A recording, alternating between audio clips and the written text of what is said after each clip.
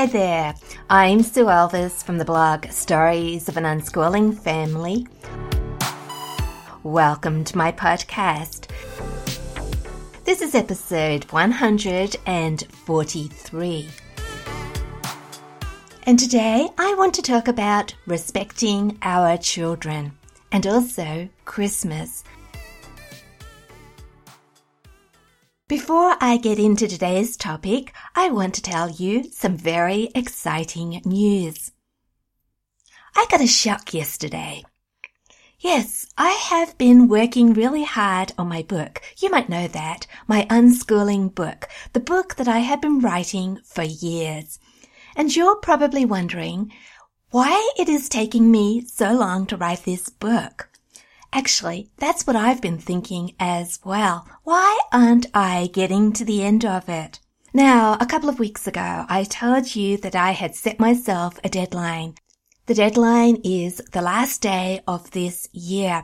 And then over January, my daughter Imogen and I, we're going to format my book and get it ready for publishing. Yes, I am going to finish this project. And so because I have a deadline, I have been working on this book practically every day. But still, I've been thinking, hey, I've got so much more to do. I guess that we never get to the end of unschooling. There's always one more thought to have, one more idea to ponder. And that has got me into a little bit of trouble. I keep thinking, I've got to include this idea, I've got to include that idea.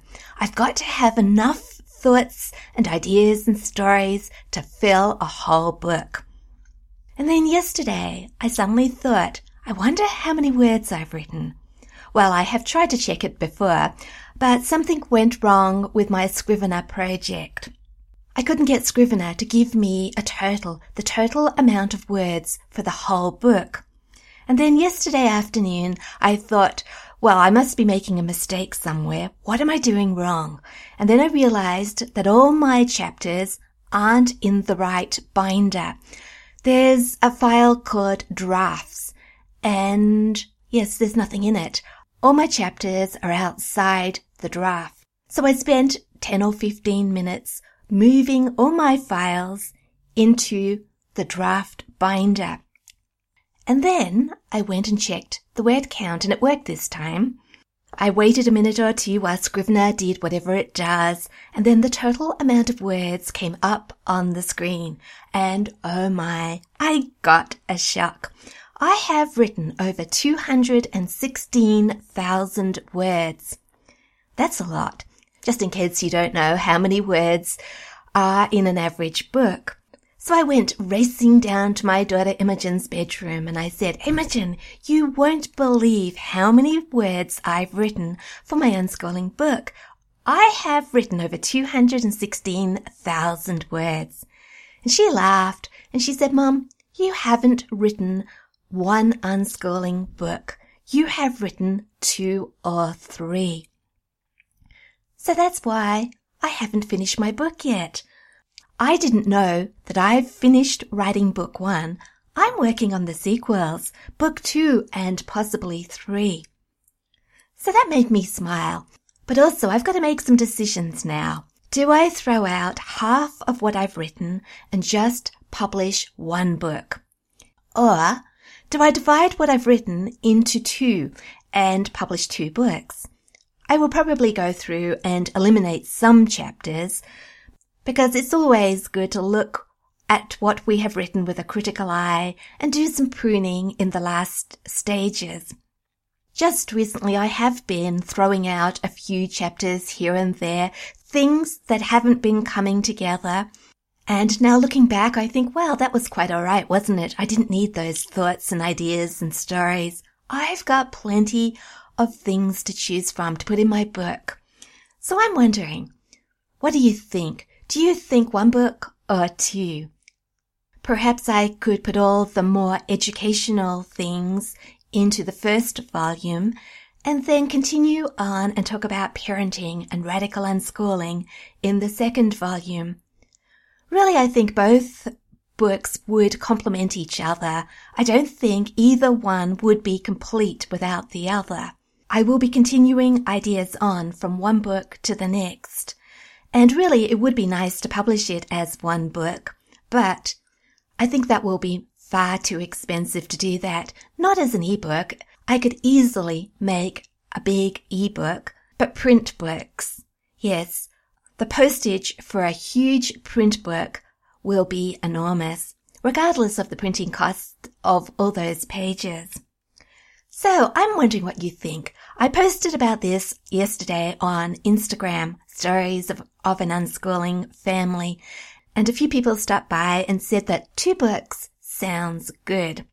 Actually, one person said that reading 2 books would be more impressive than reading 1 book.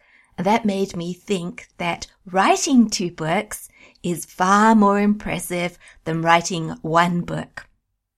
So I'm feeling really excited. I've got more of my unschooling thoughts and ideas and stories written than I imagined. I have plenty of material to put in a book or 2 and to publish. There should be no reason why I can't have my book finished and published early next year.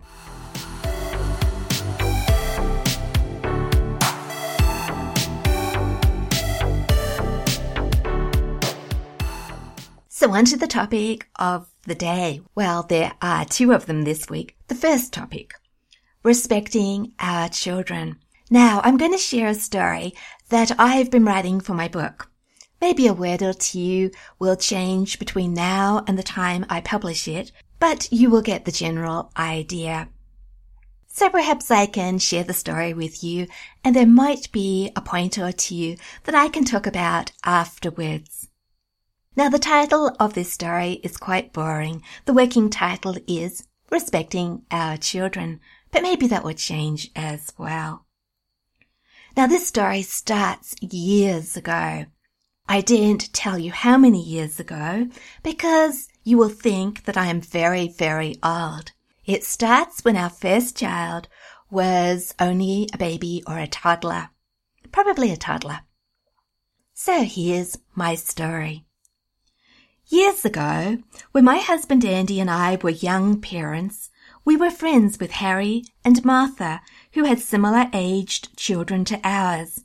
We'd meet regularly on Sunday afternoons, and while our kids played together, we'd sip wine and chat about all the things parents are interested in.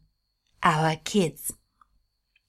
One day, we mulled over the topic of how we should talk to our children. How do we speak to them so that they will do what we want? Harry said, "It's no good asking in a polite tone of voice. Kids won't listen unless we show them who's in control." Martha nodded. "Yes, we've got to show them who's the boss." Their actions matched their words. They barked orders at their daughters. I ordered my children around too. "Stay away from the TV. Don't touch. Come here. Do this, do that." I had a niggling feeling that ordering children around like this was wrong. I continued yelling at my kids, but I called it training. By keeping up a constant stream of orders, I got them to stay away from some things and not to touch others and to come to me instead of me going to them. I wonder if my many commands floated over our neighbours' fences. And then one terrible day, I heard my words falling out of my daughter's mouth. "Go away." I sometimes tell our dog to go away. "Go away, Quinn," I cry as she drools all over me. My words never upset our puppy. She just grins and ignores me. It would be nice if she obeyed.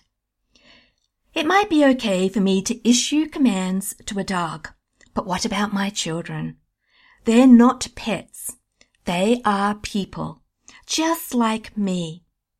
Despite the differences in our ages, we're equal in value and dignity, and so we're all entitled to be treated with respect. I rearranged our house. I made it a safe place for young children. There was no need for me to order them away from dangers. I'd removed them. Instead of saying, Don't touch, I said. Would you like to hold it? I stopped telling my children to come to me. I went to them. Yes, I stopped ordering my kids around. Instead, I started talking to them in a respectful way. I didn't just reframe my requests with friendly and polite words. I changed my whole behavior. I treated my kids as I like to be treated myself. It wasn't always easy, especially when I was tired, but it was the right thing to do. By this time, we were no longer friends with Harry and Martha. We'd drifted apart.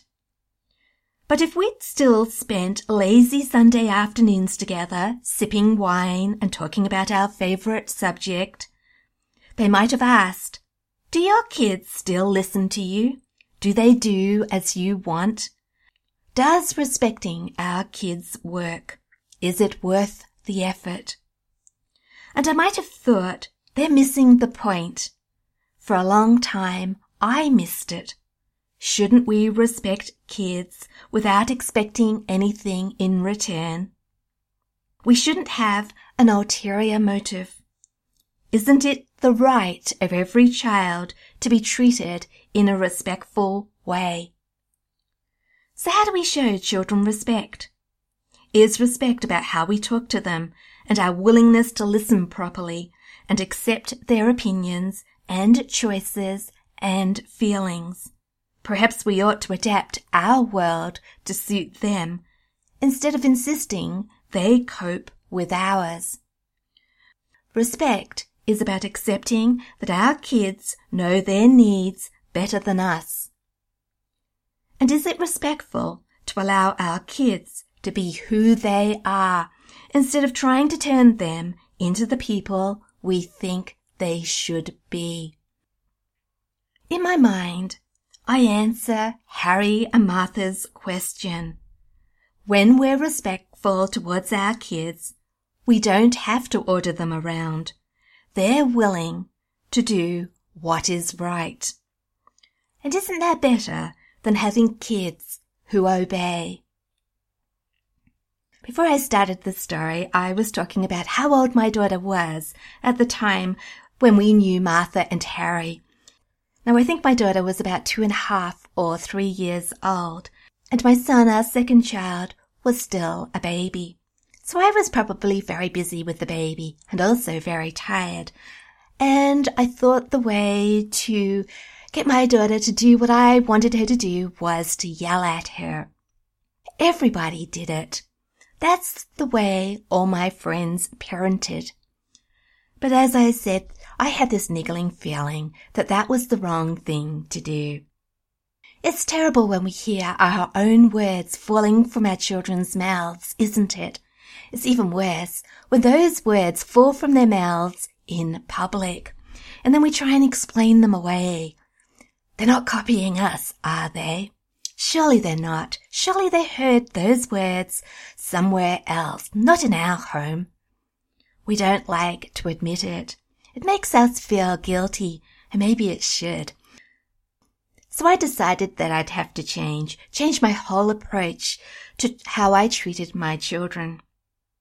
At the end of the story, I said, when we're respectful towards our kids, we don't have to order them around. They're willing to do what is right.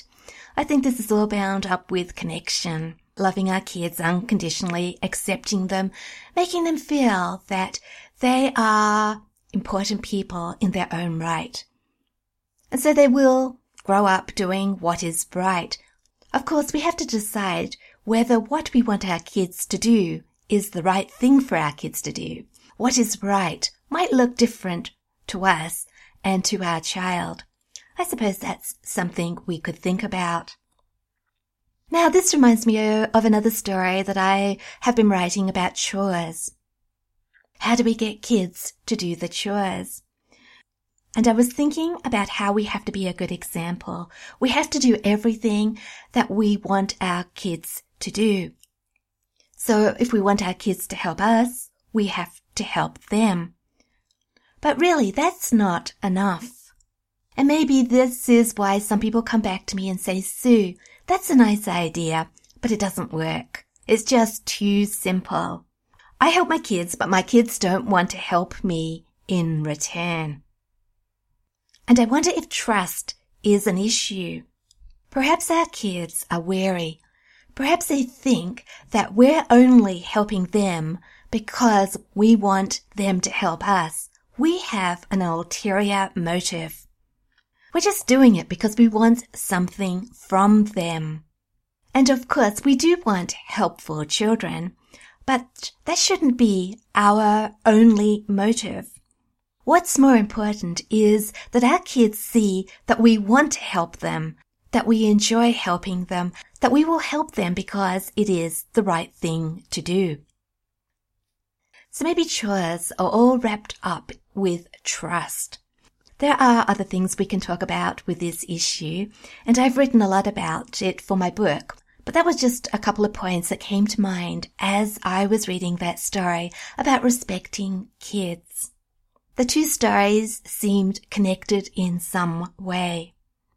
So that's where I'm going to leave the topic of respecting our children.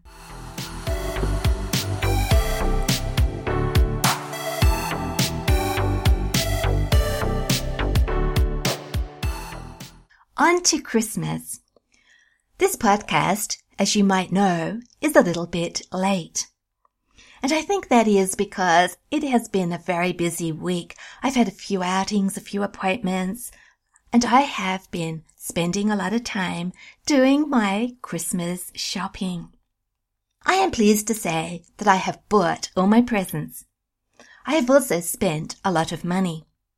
And I could feel guilty about that, especially as every year I think about having a simple Christmas, paring back, getting back to the important things of the Christmas season. I've been looking at posts on Instagram, reading about how other people are having a very minimal Christmas. And part of me thinks that I should be doing that as well. But I haven't done that. No. I have bought quite a few presents. They're all piled up around me, waiting to be wrapped. And I am refusing to feel guilty about those presents. Yes, I have spent lots of money, but that's quite okay. I have given up a lot of time and a lot of money for those people that I love. Before I spent all that money, I did a lot of listening, a lot of observing, and then a lot of thinking about what I could get that would make my loved people's eyes light up on Christmas Day. And then I went out, and I do not enjoy Christmas shopping, but I battled my way around the shops. I made decisions, I spent money, I got tired. I came home with lots and lots of bags, and now I have to face the task of wrapping everything up. And these are things I do not enjoy doing.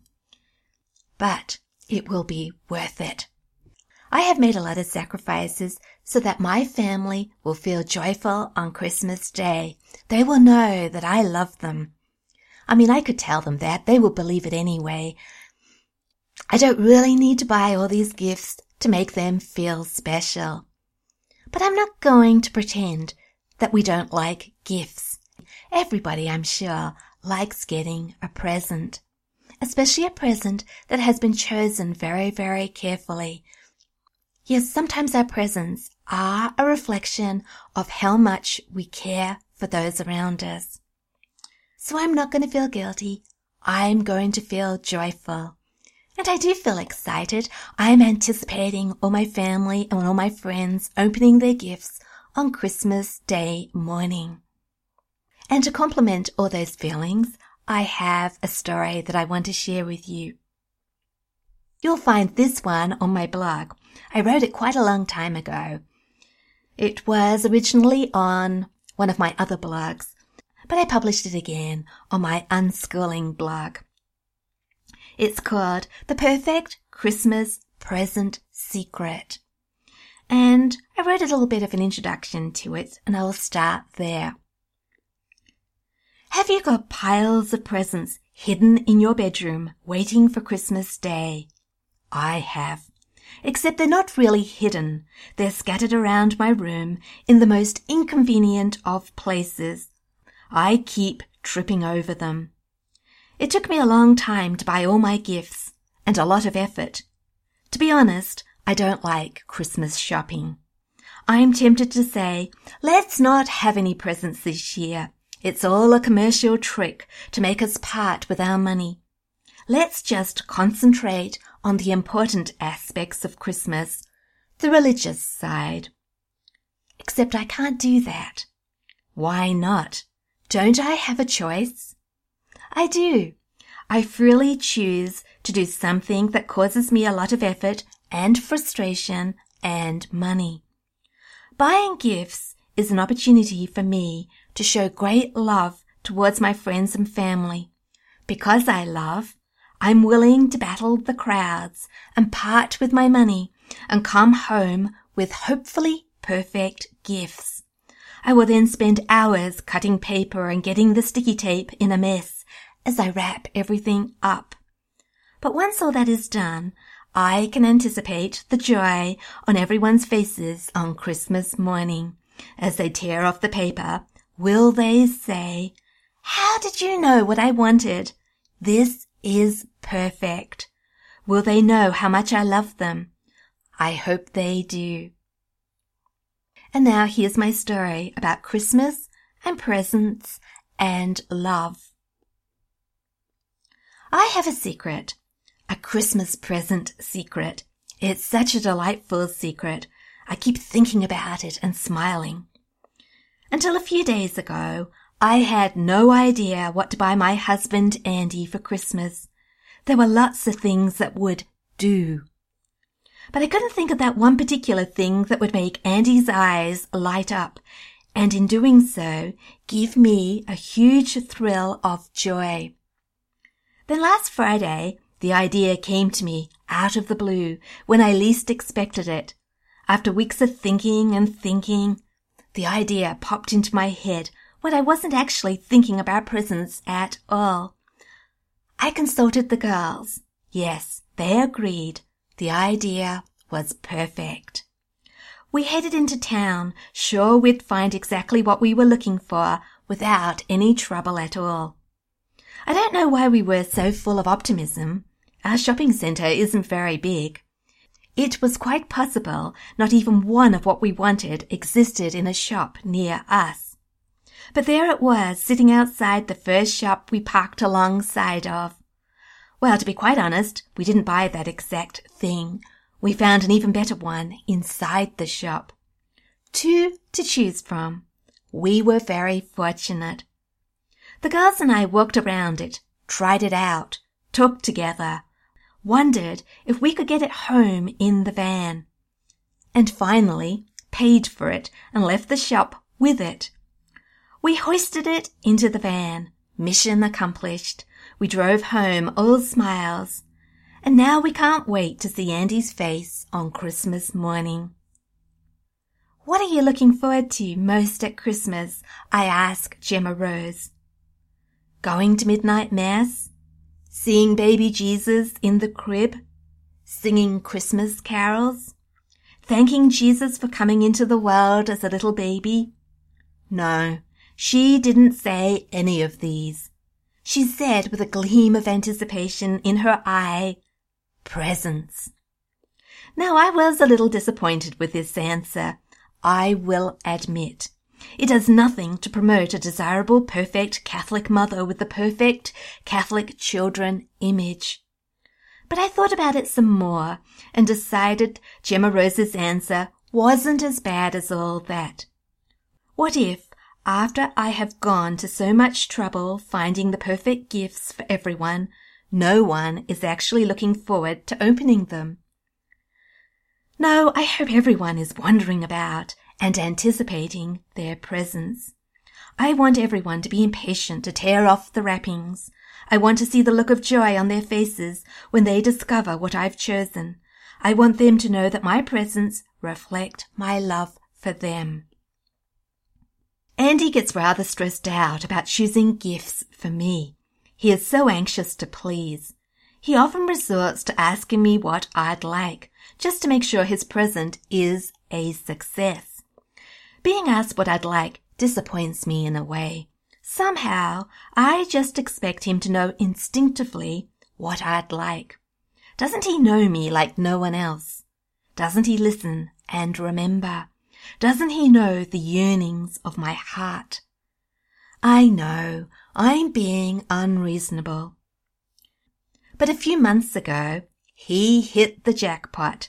We were walking through the shopping centre together 2 weeks before our wedding anniversary when he suddenly darted off into a shop, leaving me behind. He reappeared with a secret parcel and a huge grin spread across his face. "I've done it," he announced. "I finally found you the perfect gift without asking you what you want. I know you'll love it."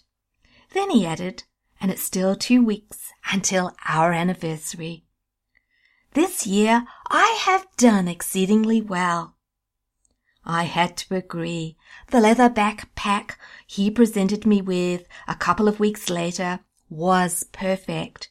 It was entirely me. I am sure it was hanging in the handbag shop just waiting to be mine. It wasn't just any backpack. It was my present. And Andy had thought and then he knew he had to buy it for me. Oh, I felt so loved that day. I hope Andy feels just as loved when he sees the wonderful gift I have for him.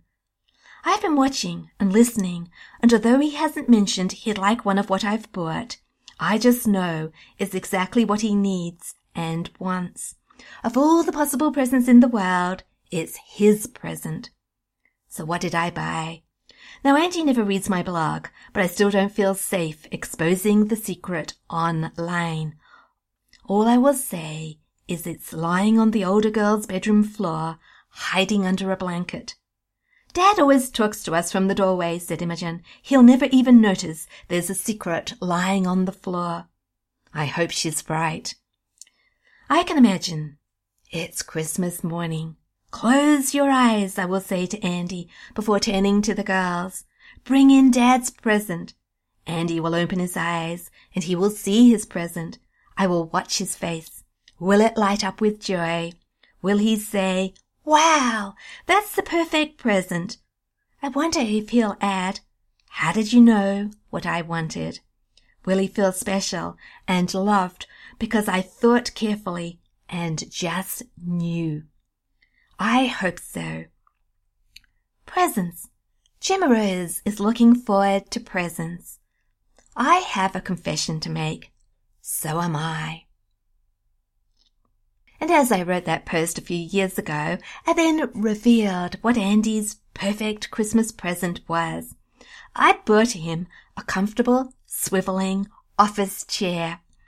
He has spent hours and hours sitting in it while working. And when Andy is not using his chair, the cats snuggle up in it. They think it's perfect too. So I hope all the Christmas presents that I've bought will be a success, that everybody will like their presents as much as Andy liked his chair. I bought things that I think will be useful, that will make a difference. Things that won't last just for a day and then be put on a shelf and forgotten about. Maybe that's important, not just adding to the pile of things that we have, but buying things that will make a difference, things that will be used, things that will be consumed and enjoyed, without filling up our house with more useless stuff. So I hope all my presents come under that heading. Also, Christmas is a good time for sorting out all the things that we don't need any longer, things that we can pass on to other people, things we can take down to the charity shops, or even pass on to other members of our family. Sometimes my older girls sort through their possessions and pass on things to their younger sisters. Nobody minds a second-hand gift either. I've bought Christmas presents in charity shops before.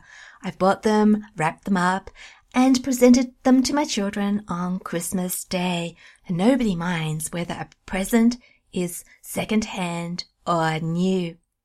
The other thing about Christmas presents is that we shouldn't forget other people outside the family. Christmas is a good time for remembering people that we want to thank for various things that they have done for us throughout the year, for being our friend, for doing things for us, and also not forgetting the people less fortunate than us. So I'm wondering, have you bought all your Christmas presents? Do you buy Christmas presents? I met a family once who said they don't buy presents. Christmas Day is Jesus' birthday, not theirs, so they don't buy presents. That's their choice, not ours. We are all free to choose what we want to do, just as long as what we do brings us joy.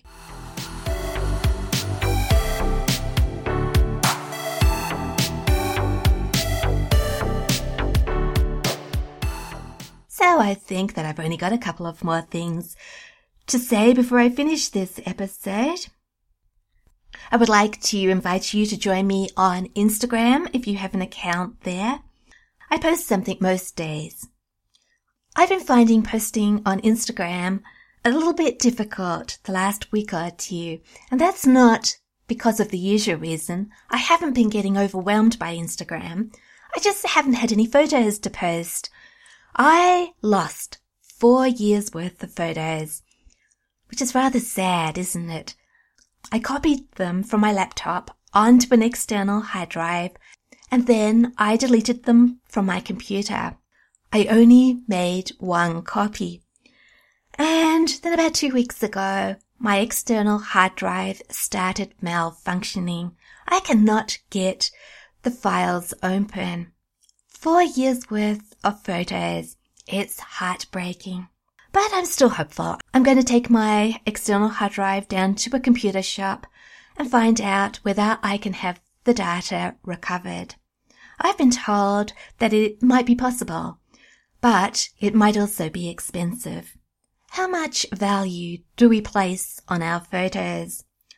Wow, there's a lot of memories there for the last 4 years. I've got copies of some of the photos because they are on my blog, but they're only small files. And I don't have the raw files, which I still like to play around with. As my photography and editing gets better, I do go back to my old photos and play around with them some more, try new effects out. Hopefully I make them look better. But anyway, I shall have to get my camera out and start taking more photos. I suppose that it is a photography time of year. There's lots of interesting things to capture with my camera. But yes, I have found a few photos that I've been posting with some captions, and we've been having some interesting discussions about various unschooling topics. Also, the other day I posted a photo or two, or was it 3, of our Aussie bush Christmas tree. Every year I make a Christmas tree. I gather some branches from the bush, branches that have fallen from the gum trees and that are lying on the ground.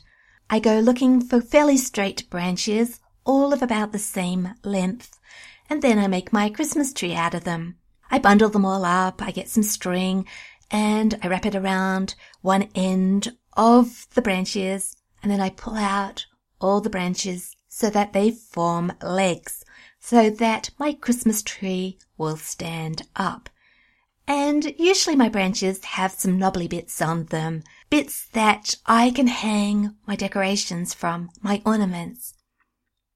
Each year my Christmas tree looks a little bit different from the one before.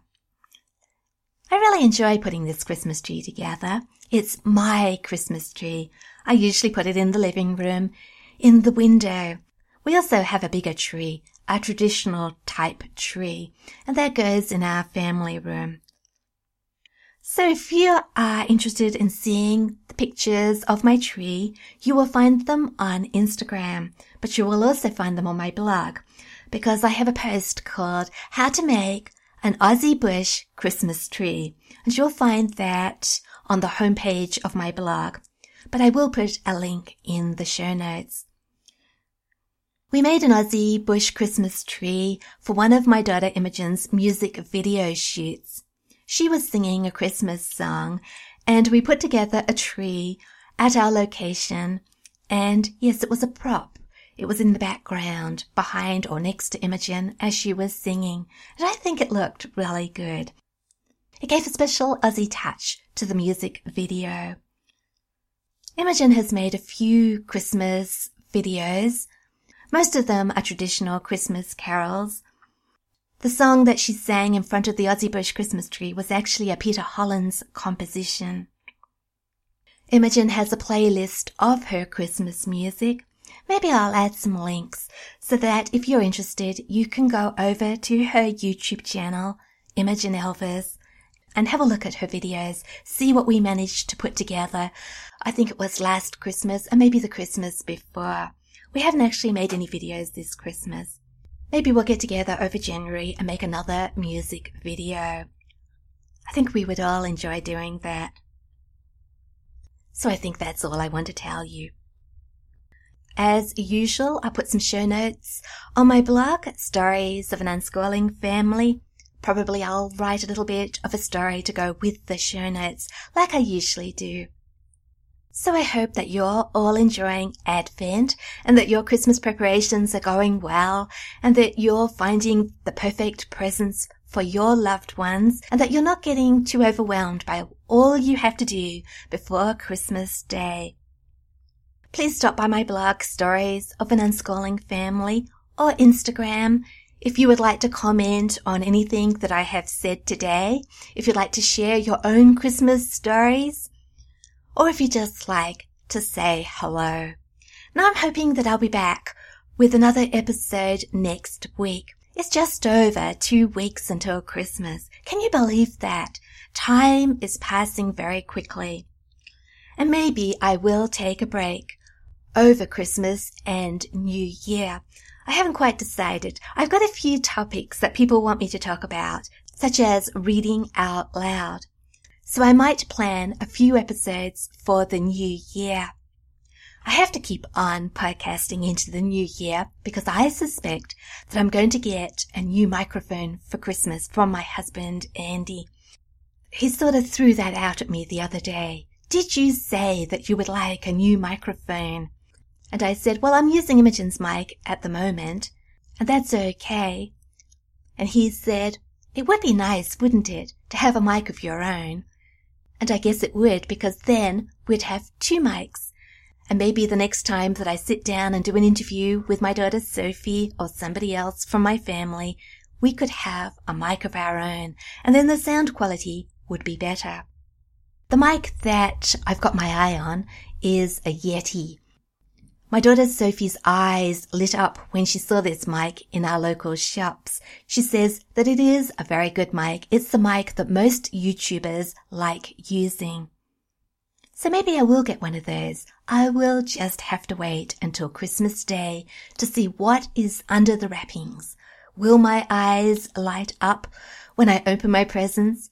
I think even if I don't get a mic, I will get something very good, something perfect, something that's just me. So yes, there will be a lot of joy on Christmas Day. I'm sure that I'm going to feel very loved. Anyway, I better say goodbye.